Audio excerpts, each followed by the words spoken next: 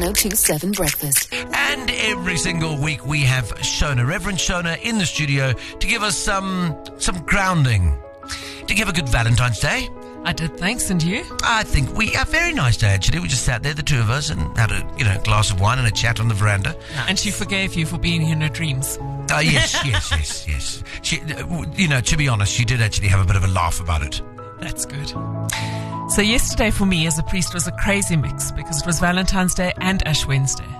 So it was all about love, ashes, repentance, fasting. Yes. Contrasting emotions, but all underpinned by love. And somehow it did fit together. But when we look at Valentine's Day and Ash Wednesday, both are steeped in traditions. And today I want to focus on Valentine's Day. So whether we love Valentine's Day or don't, I know some people who've said to me it's a day filled with overspending, consumerism, and inauthentic expressions of love. I think traditions are really important because they remind us of times when we need to focus on our relationships and take stock of the relationships and also show appreciation, celebrate hard work, and invest in our relationships. So whether you do it on Valentine's Day or some other day, I think traditions in relationships are very important. And I obviously have done the Prepare and Enrich course. I spoke about it before. And they suggested 3 things that we should be doing. 3 traditions, whether it's Valentine's Day or some other day, but 3 traditions that will help our relationships grow. And the first one is about showing appreciation.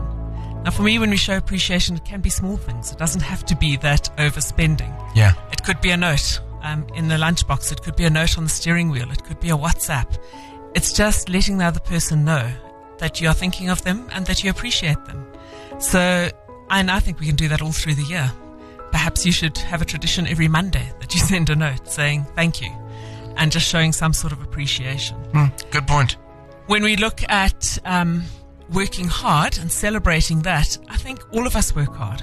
We work hard in life and we work hard in our relationships, and I think that's important. And it's important then to take stock of that, take note of it, and to celebrate it in some way.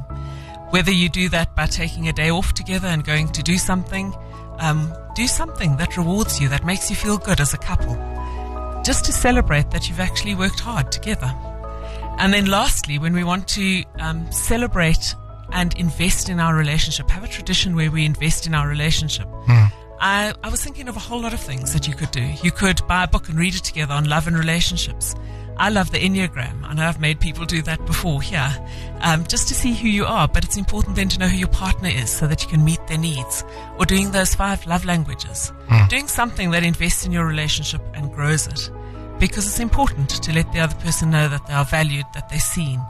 And it doesn't actually just apply to intimate relationships. It could be any relationship.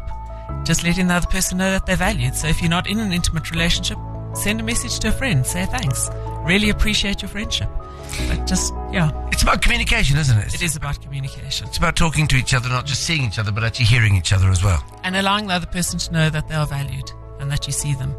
So for me, traditions are important because they remind us of the need to pause, to take stock, and to be grateful, and express that in some way in the busyness of life that is so busy.